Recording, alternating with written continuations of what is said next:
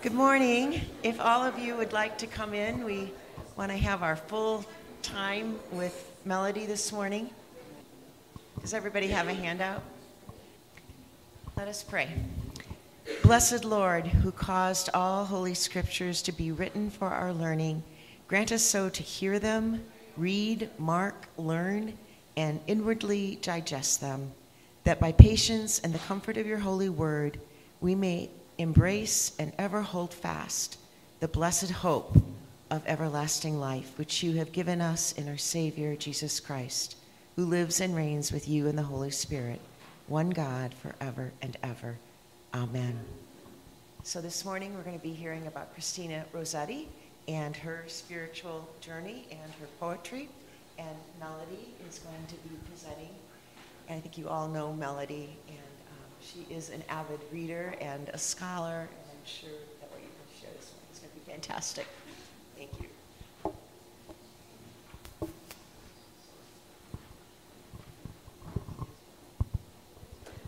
Good morning, souls. Thank you so much for joining me today to talk about Christina Rossetti.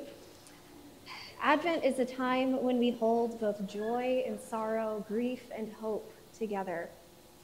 Today, the third Sunday of Advent, is Gaudete, or Rejoicing Sunday. As you'll hear later in the scripture reading from John, John the Baptist comes in rejoicing when he hears that Jesus, the bridegroom, is coming. We pause the penitential purple of Advent for just one day and light the rose-colored Advent candle, which is the liturgical color for joy. And it is a true joy for me to share with you the work of this woman whose wise words continue to shape our Advent worship. Advent is triune. In one brief season, we look for the three comings of Jesus Christ. The first Advent turned our tidy understanding of the world on its head, with the King of Glory laid in a feeding trough, worshipped by shepherds. The second Advent we celebrate every week in the Eucharist, the coming of Christ into our hearts through the sacraments, bread and wine. And the third Advent is yet to come, Jesus Christ's return in glory, for which we wait and watch and hope. Let's consider those three Advents as we learn about today's subject, Christina Rossetti. Please jot down any questions that you have, and I'll answer them at the end. Christina Rossetti was born to write about Advent. She was born on the second Sunday of Advent, December 5th, 1830. She was the youngest of four children in a close-knit Italian-English family. Her mother was Italian-English and her father an Italian nobleman, a political exile from his homeland. The four children, Maria, Dante, William, and Christina, were born very close to each other between 1827 and 1830. Until the boys went off to boarding school, the children were educated together at home by their intellectual parents. Christina's father, Gabriel Rossetti, was a scholar on a mission to make Dante's Divine Comedy famous to the English people. Christina's mother, Frances Polidori Rossetti, profoundly influenced her faith and that of her sister Maria. Christina and her mother chose to attend an Anglican parish, Christ Church, that was not their geographic parish, but was swept up in the Oxford movement, which Matt explored last week. In many ways, this high church movement returned to rhythms of worship from the medieval era. All of the Rossetti siblings, in their own ways, were inspired by that time period. The Rossetti family was at the center of British creativity in the 19th century. The Rossetti boys, Dante and William, helped found the Pre-Raphaelite Brotherhood, or the PRB, an artistic movement.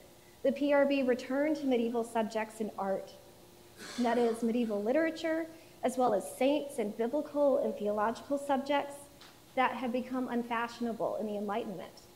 The PRB caused many controversies, one of them including Christina, and has had a lasting effect on art. Maria, Christina's older sister, explored a portion of medievalism too. She joined the Society of All Saints, which had been founded in 1851, and she spent the rest of her life as an Anglican nun caring for the poor. England had seen nothing like this since Henry VIII shut down the monasteries.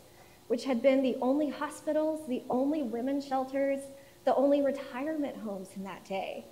Institutions like poorhouses and almshouses tried and failed to offer social services in their stead. Read any book by Charles Dickens to see how horrible conditions were for the poor in Victorian England.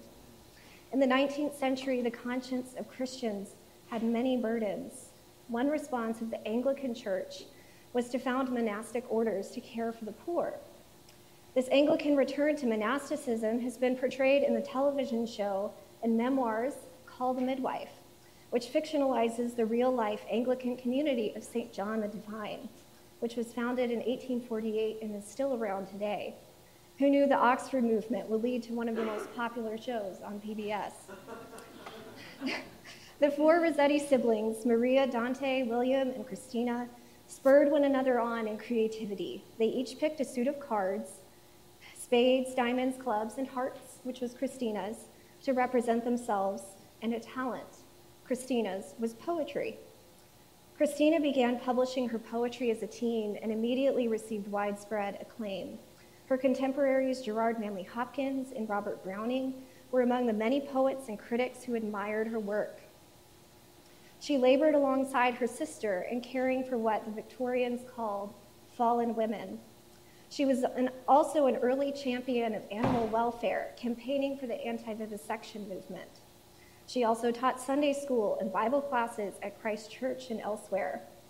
Christina did not write for herself, but was widely published, read, and appreciated.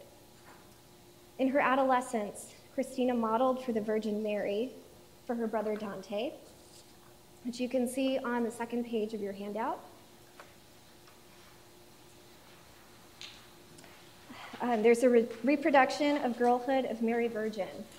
You can see Christina and her mother modeling Mary and Anne. Notice the symbolism, the stack of books showing Mary's education and virtue, a trellis making a cross in the background, and Mary stitching lilies, which stand for purity. In Ecce Ancilla Domini, Behold the Handmaiden of the Lord, Dante painted Christina as Mary during the Annunciation. The informal, undressed state of the future Mother of God appalled the art world. Their brother William stood in for the angel Gabriel. See how Mary's finished embroidery of lilies hangs on the right side, with the Holy Spirit as a dove hovering over her shoulder. Notice the bright red before Mary and the blue behind her. These colors represent divinity and humanity, Christ's two natures, which combine in Mary to make the purple of Advent, Jesus Christ. Later on, Christina modeled for artist William Holman Hunt, who created one of the most well-known images of Jesus in the Victorian era, the Light of the World, which is on page 3 of your handout. In this painting, Christ is lit by a lantern he holds, and he stands at a door and knocks. Christina was one of many models, all the others male, to sit for Christ's face. Hunt worked on Christ's eyes, eyebrows, skin tone, and solemn expression when Christina sat for him.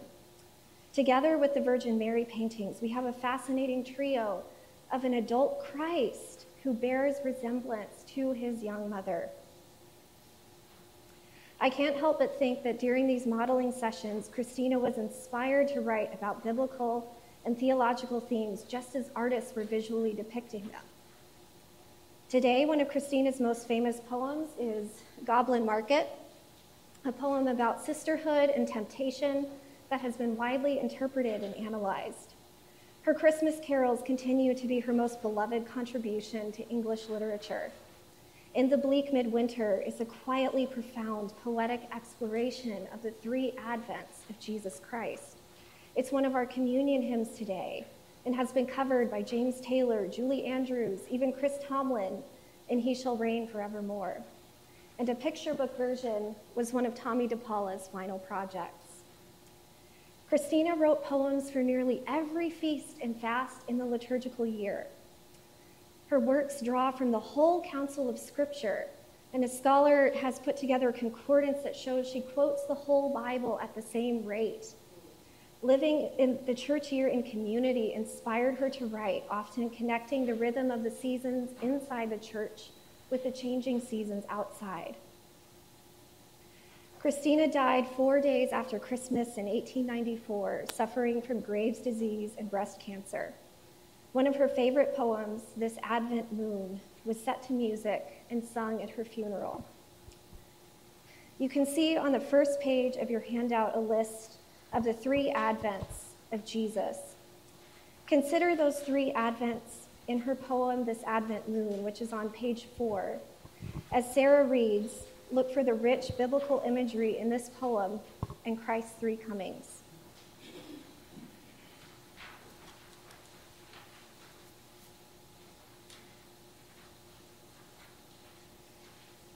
This Advent moon shines cold and clear. These Advent nights are long. Our lamps have burned year after year, and still their flame is strong. Watchman, what of the night? We cry, hearts sick with hope deferred.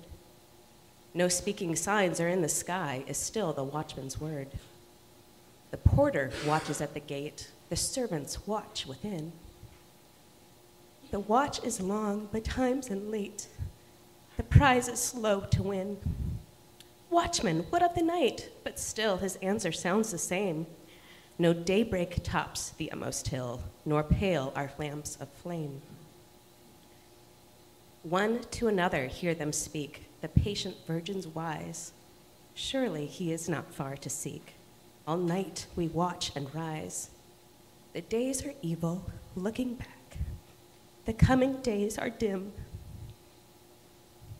Yet count we not his promise slack, but watch and wait for him.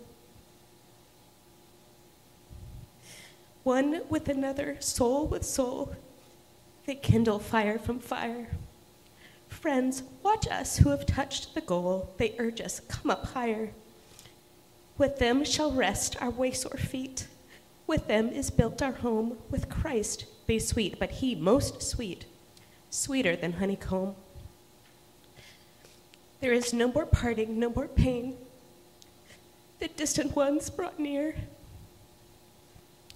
The lost so long are found again, long lost but longer dear. Eye hath not seen, ear hath not heard, nor heart conceived that rest.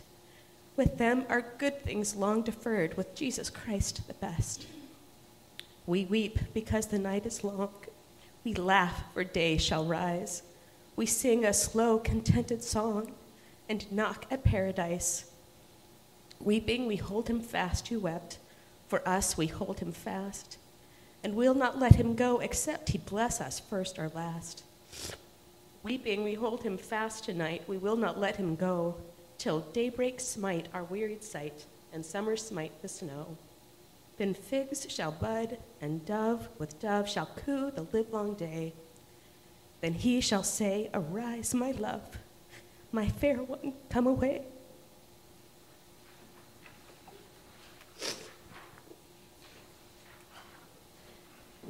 Thank you so much, Sarah.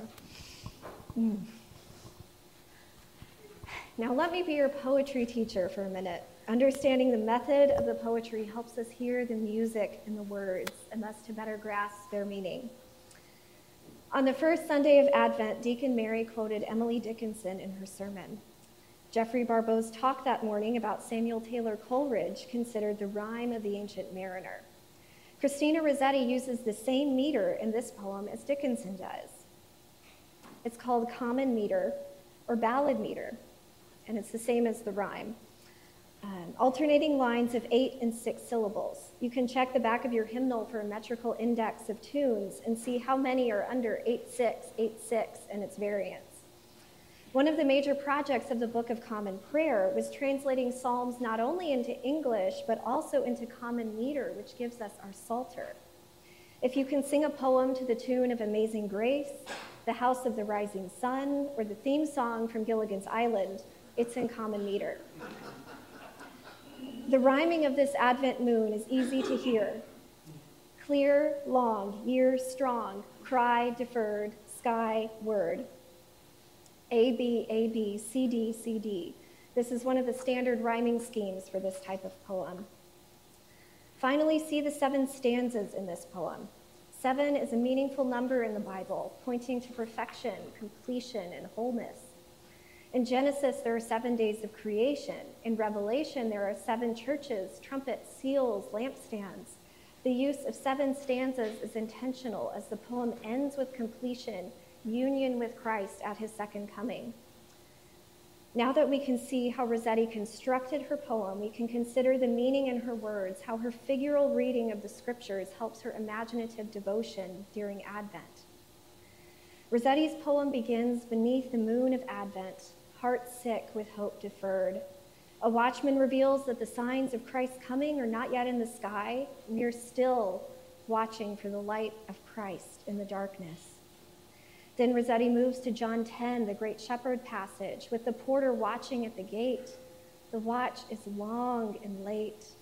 She repeats lines from the first stanza. Already we are tired of waiting at the very beginning of the poem. In the third stanza, Rossetti turns to Jesus' parable of the 10 virgins or bridesmaids in Matthew 25. 5 of the bridesmaids, the ones who speak in this poem, brought enough lamp oil for the long wait. Count we not his promise slack, they say, but wait and watch for him. They demonstrate true faith as they wait. And on page 3 of your handout, there is an image of hope, love, and faith by Christina's friend, Edward Burne-Jones. See how faith is portrayed as one of the wise virgins with her lit lamp. In stanza 4, Rossetti lingers on the bridesmaids, noting how their hope is sustained in community as they wait together and encourage one another. Stanza 5 retells the promises of heaven in Revelation and 1 Corinthians and uses the image of a lost sheep from John 10. These words are inspired by the Authorized or King James Version of the Bible, which Rossetti used in her personal devotion and worship. In the 6th stanza, Rossetti returns to we, the first person plural she uses to narrate this poem. She links us, her readers, to the wise virgins to wait and hope together. And the poem's bridesmaids note they are in community with saints who have gone before. Yet this waiting is not a starry-eyed hope. It's not shaking a gift-wrap box under the Christmas tree. It's weeping. As Rossetti so beautifully imagines, we do not weep alone. Instead, we weep in the arms of Jesus. Weeping, we hold him fast who wept for us. We hold him fast. In the final stanza, Rossetti turns to Song of Solomon, chapter 2, when the beloved comes leaping over the mountains and skipping over the hills, inviting his lover out from her seclusion by telling her about how spring is remaking the earth.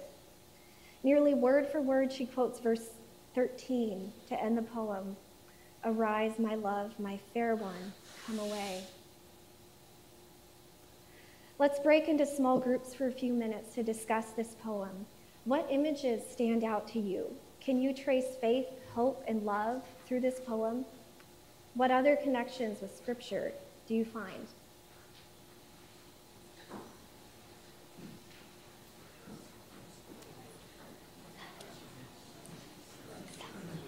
Oh, I was crying that much the first time I worked through the talk because it's just so beautiful. I think I'm muted right now. Am I? Okay.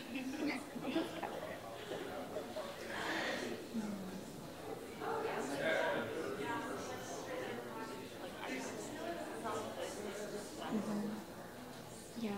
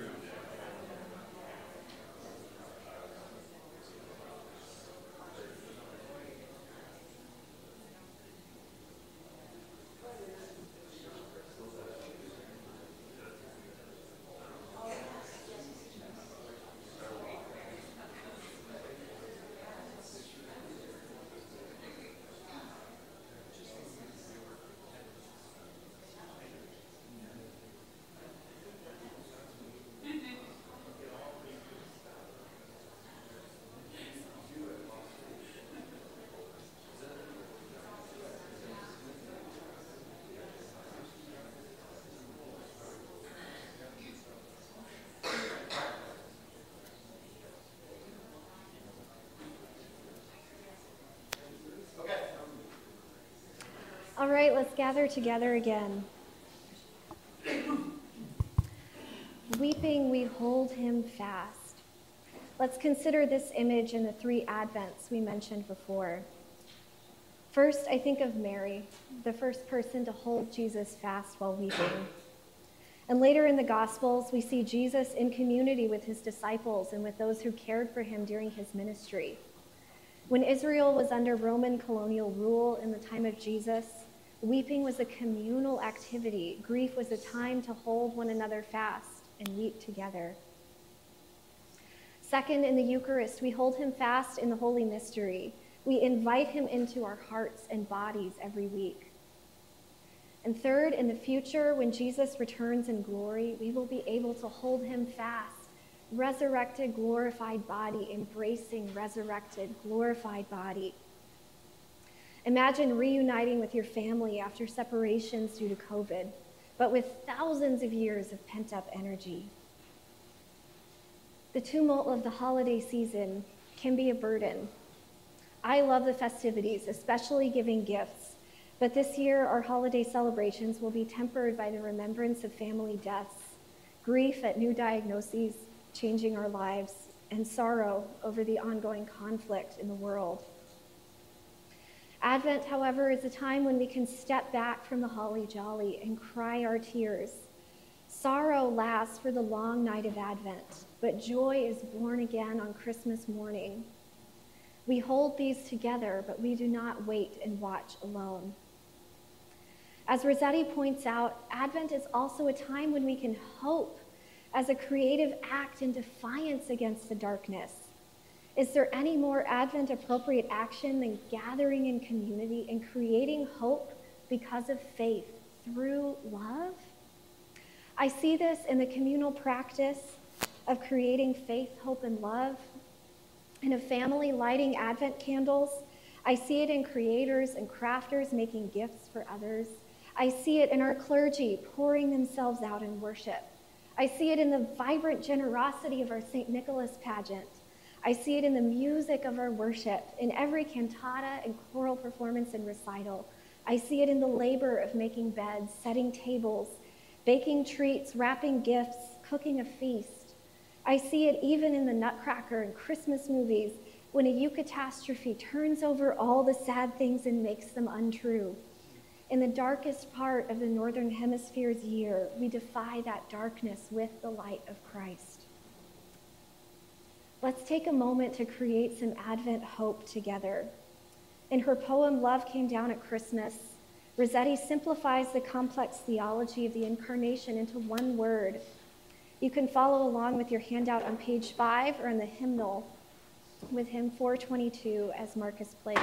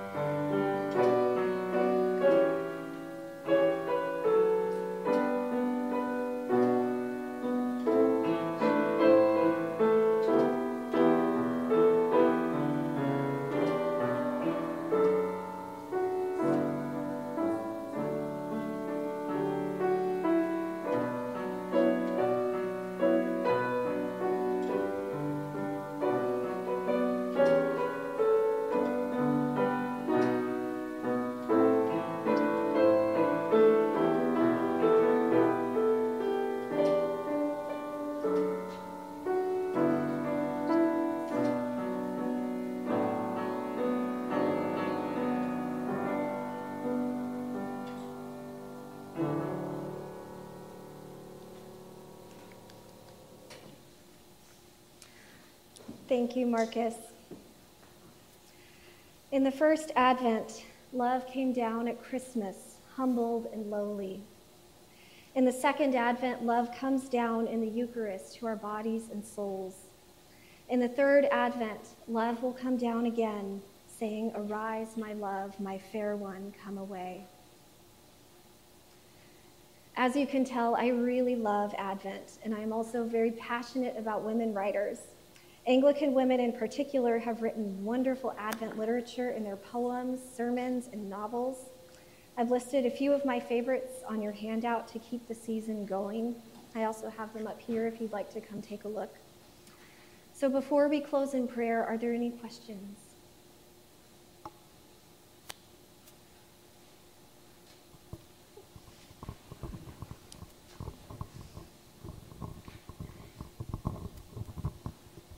I'm sorry, is she on the calendar? I see a prayer for commemoration. Is she on the Anglican calendar? Yes, on April 27th. I don't know why they chose that date because it's not near her death date, but she is on the calendar. So it's just a random, I was about to ask this, that was the follow-up question. Yeah, I don't know the significance of that date for her, but.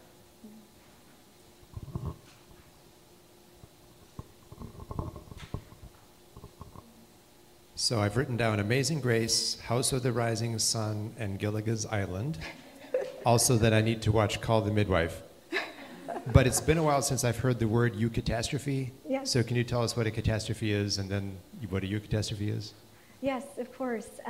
This term was coined by J.R.R. Tolkien, who wrote The Lord of the Rings and The Hobbit. And we all know what a catastrophe is. We've all had those in our lives when just everything goes wrong all at once, just an earthquake, a seismic shift. But for Tolkien, the idea of the eucatastrophe, or the good catastrophe, is when all of the bad things turn over, and as he says through the voice of Sam in Lord of the Rings, everything sad comes untrue. So it's that moment in the airport in a rom-com where they're running toward each other, deciding to get back together after the fight. It's that moment when Christ returns in glory, when all of the messy things in this world end and he brings us peace. It's something to look for in every story that has a happy ending, to find that moment when the ring is thrown into the fire, when peace returns to the Shire, and goodness comes again to the world. Does believing in eucatastrophe suggest or require a certain posture in catastrophe? You mean like in terms of eschatology, what we believe about the end times? Or? In the present, I think in the poem, right? Yes. Most of the stanzas are prior to eucatastrophe. Mm-hmm. What is suggested in terms of our posture in the meantime if we believe in stanza number 7? Yes. I think for her in this poem, there's room for weeping if we need to sorrow through that catastrophe to get to the eucatastrophe. But there's also room to create something beautiful out of hope, as she does by writing this poem. As we look for the second coming of Jesus Christ, there is always room for both our sorrow and our joy. Someone once told me, I don't see how any Christian could ever be sad after knowing what Jesus has done for them. And that's just not true. That's not accurate to our experience. And Jesus wept when he was on earth with his community, and we have not lost that ability to grieve together. We hold both at the same time always. And I think this poem really explores that through the image of the wise virgins, the communion of saints, and us joining in that.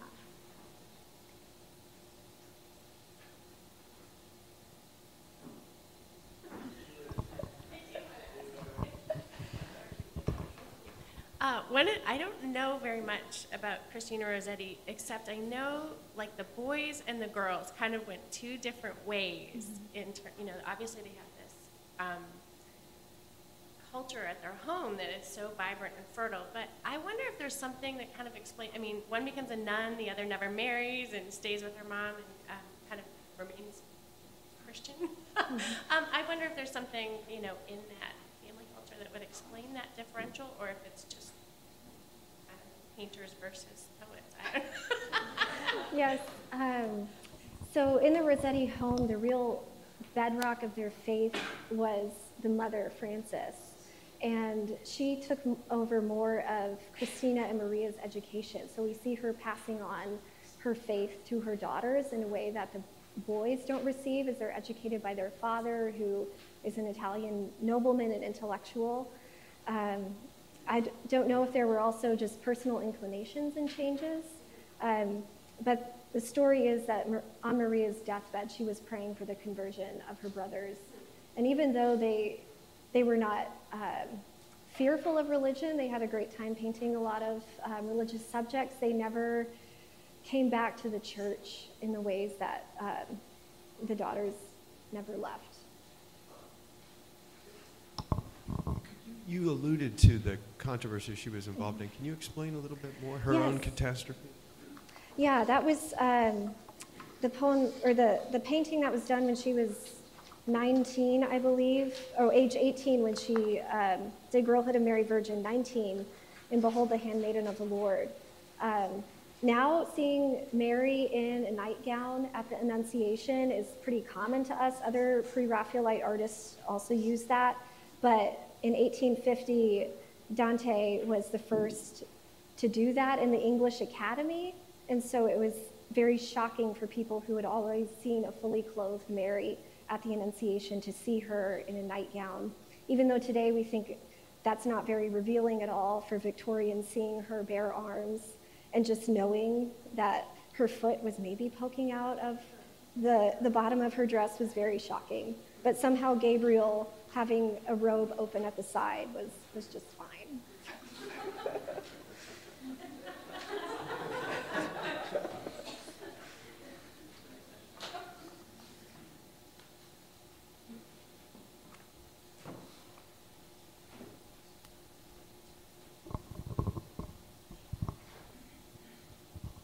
How was her poetry received? Was she very popular? Did she publish the poems?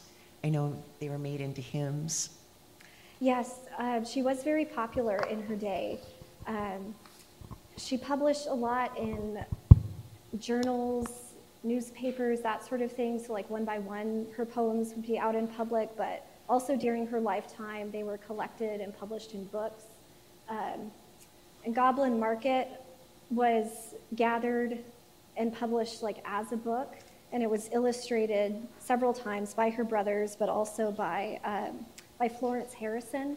And this edition was published in like the early 1900s. This is a reprint of it, but her poetry continued being published, and I think her brother William, who lived, oh, that's a typo, he lived until 1919, and he was steward of her legacy and wrote a memoir about her to introduce a fully collected version of her poems, which we have today as the complete poems, which is about as big as my head because she was a very prolific writer. And this is only her poetry.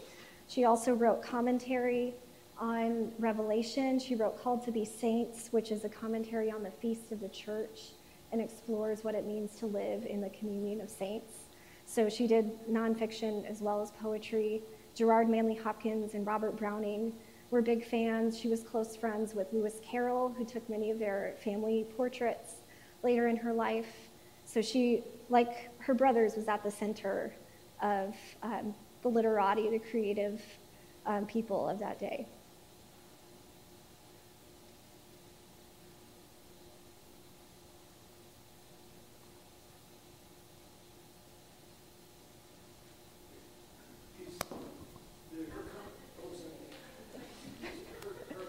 On the church year, it's so strange that Keeble's The Christian Year is out of print. You can't find it. Is that, have you looked, is that something we could meditate on through the year? Is it worth investigating? As far as I know, similar to Keeble's, it's still out of print, but it's available online.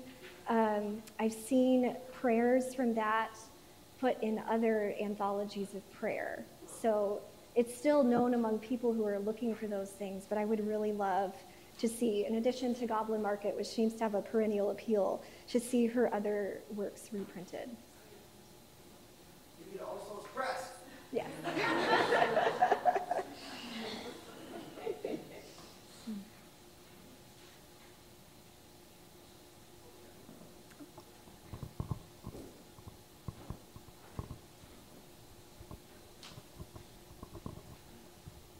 This is just thinking out loud, and I don't want to impute too much, like read somebody's biography onto their poems too much, but like kind of thinking about John's question, I wonder if there's something in her early experience as a model for painters that might have informed some of that eschatological viewpoint, right? If you're sitting, being painted, you're just waiting, and you don't know what it's going to look like, right? Like, I don't want to stress that too much, but maybe there's something. Yeah, and I mean, she sat for paintings that weren't necessarily portraits. So you can see on the first page a portrait by her brother Dante that we hope looks accurate and is compared to photographs we have. But in the Mary paintings, he changes her hair color to red to symbolize the Holy Spirit, the flames. And in real life, she had very dark hair. And also, when she sat for William Holman Hunt as Jesus in the light of the world, he already had the face mostly working, and she was one of the final models to get the skin tone. And you can see the deep set eyes and even the expression that is not a portrait of her, but still something of the way she looks was made into that. And yeah, sitting for a painting takes a long time of being very still, and I guess you can either enter just a lovely meditative state, or you can have your thoughts running and thinking about something. And from what I can tell, she must have spent a lot of time thinking about the people and the themes of these paintings, because it comes out in the many, many poems that she wrote about her faith.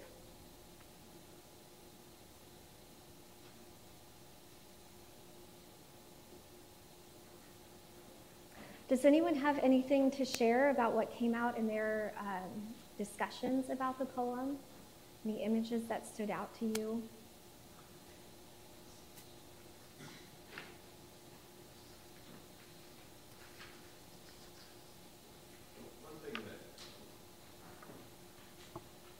There we go.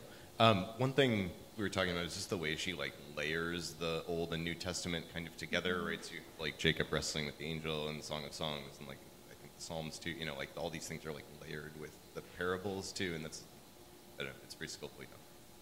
Yeah, it is. I mentioned the concordance that a scholar made of all the biblical references in her work, and instead of organizing it by what's referenced in which individual works, they organized it by the books of the Bible. And when you compare the length spent on different books of the Bible, it does hold up to where the weight of the text is in the Bible as well. She's not spending all of her time in the New Testament. She does kind of have an outsized appeal to Revelation, because she wrote her commentary on it, was fascinated by that her whole life. But she explores a lot of different images in the Old Testament as well as the New Testament. And yeah, as you said, it's layered in this poem. I'll just speak last. Okay. So, Yeah. I'll wait.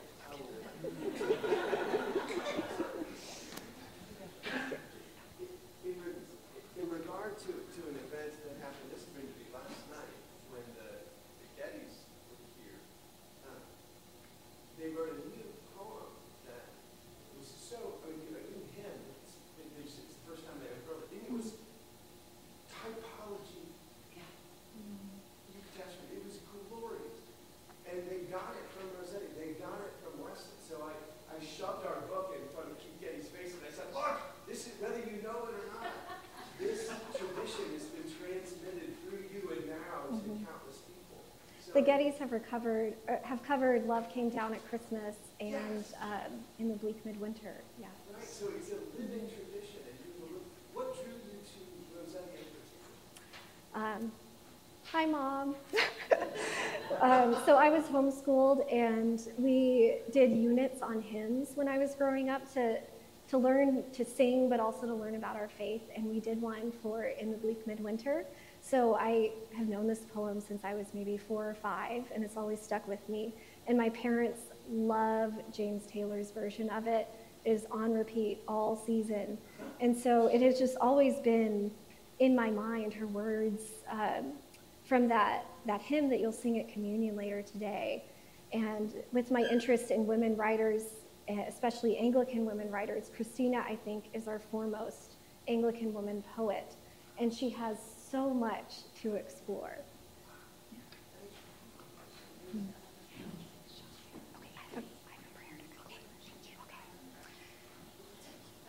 All right, let's wrap up. Christina Rossetti is commemorated in the Anglican Communion on April 27th. So let's close with her collect.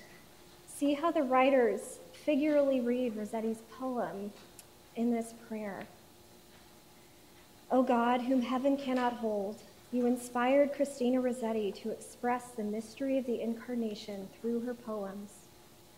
Help us to follow her examples in giving our hearts to Christ, who is love, and who is alive and reigns with you in the Holy Spirit, one God, in glory everlasting. Amen.